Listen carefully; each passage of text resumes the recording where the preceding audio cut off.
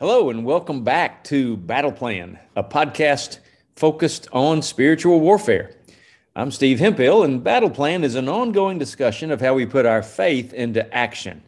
Our website is active-faith.org, and my email is stevehemphill1@me.com. In our last episode, we talked about or asked the question, can Scripture and shoes bring repentance?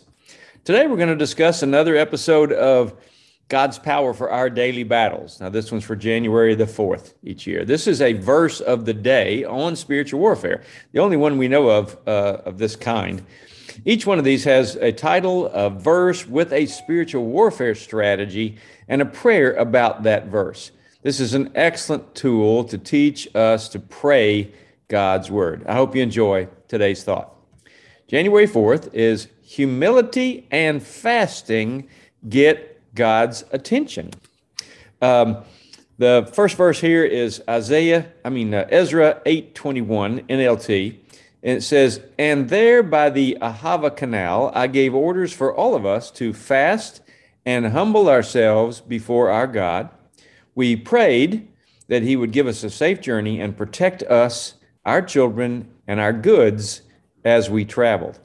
The CEV version of that says, Beside the Ahava River, I asked the people to go without eating and to pray.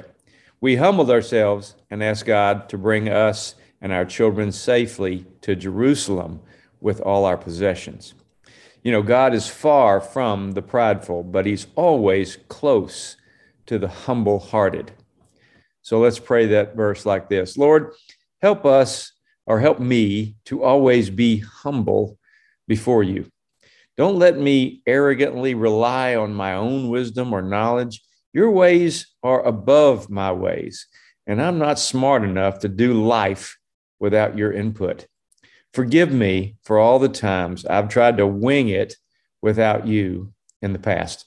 From this day forward, Lord, I acknowledge my dependence on your wisdom and insight, and I ask you to remind me to always seek your will before moving forward.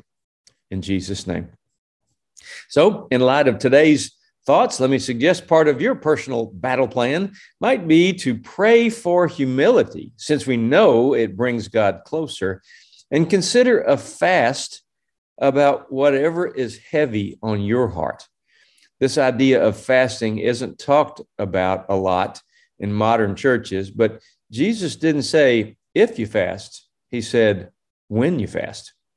See you next time on Battle Plan, and we'll tell about how Beverly posted verses and depression disappeared. Let me remind you to keep praying because prayer works. God loves you, and I love you. Have a great day.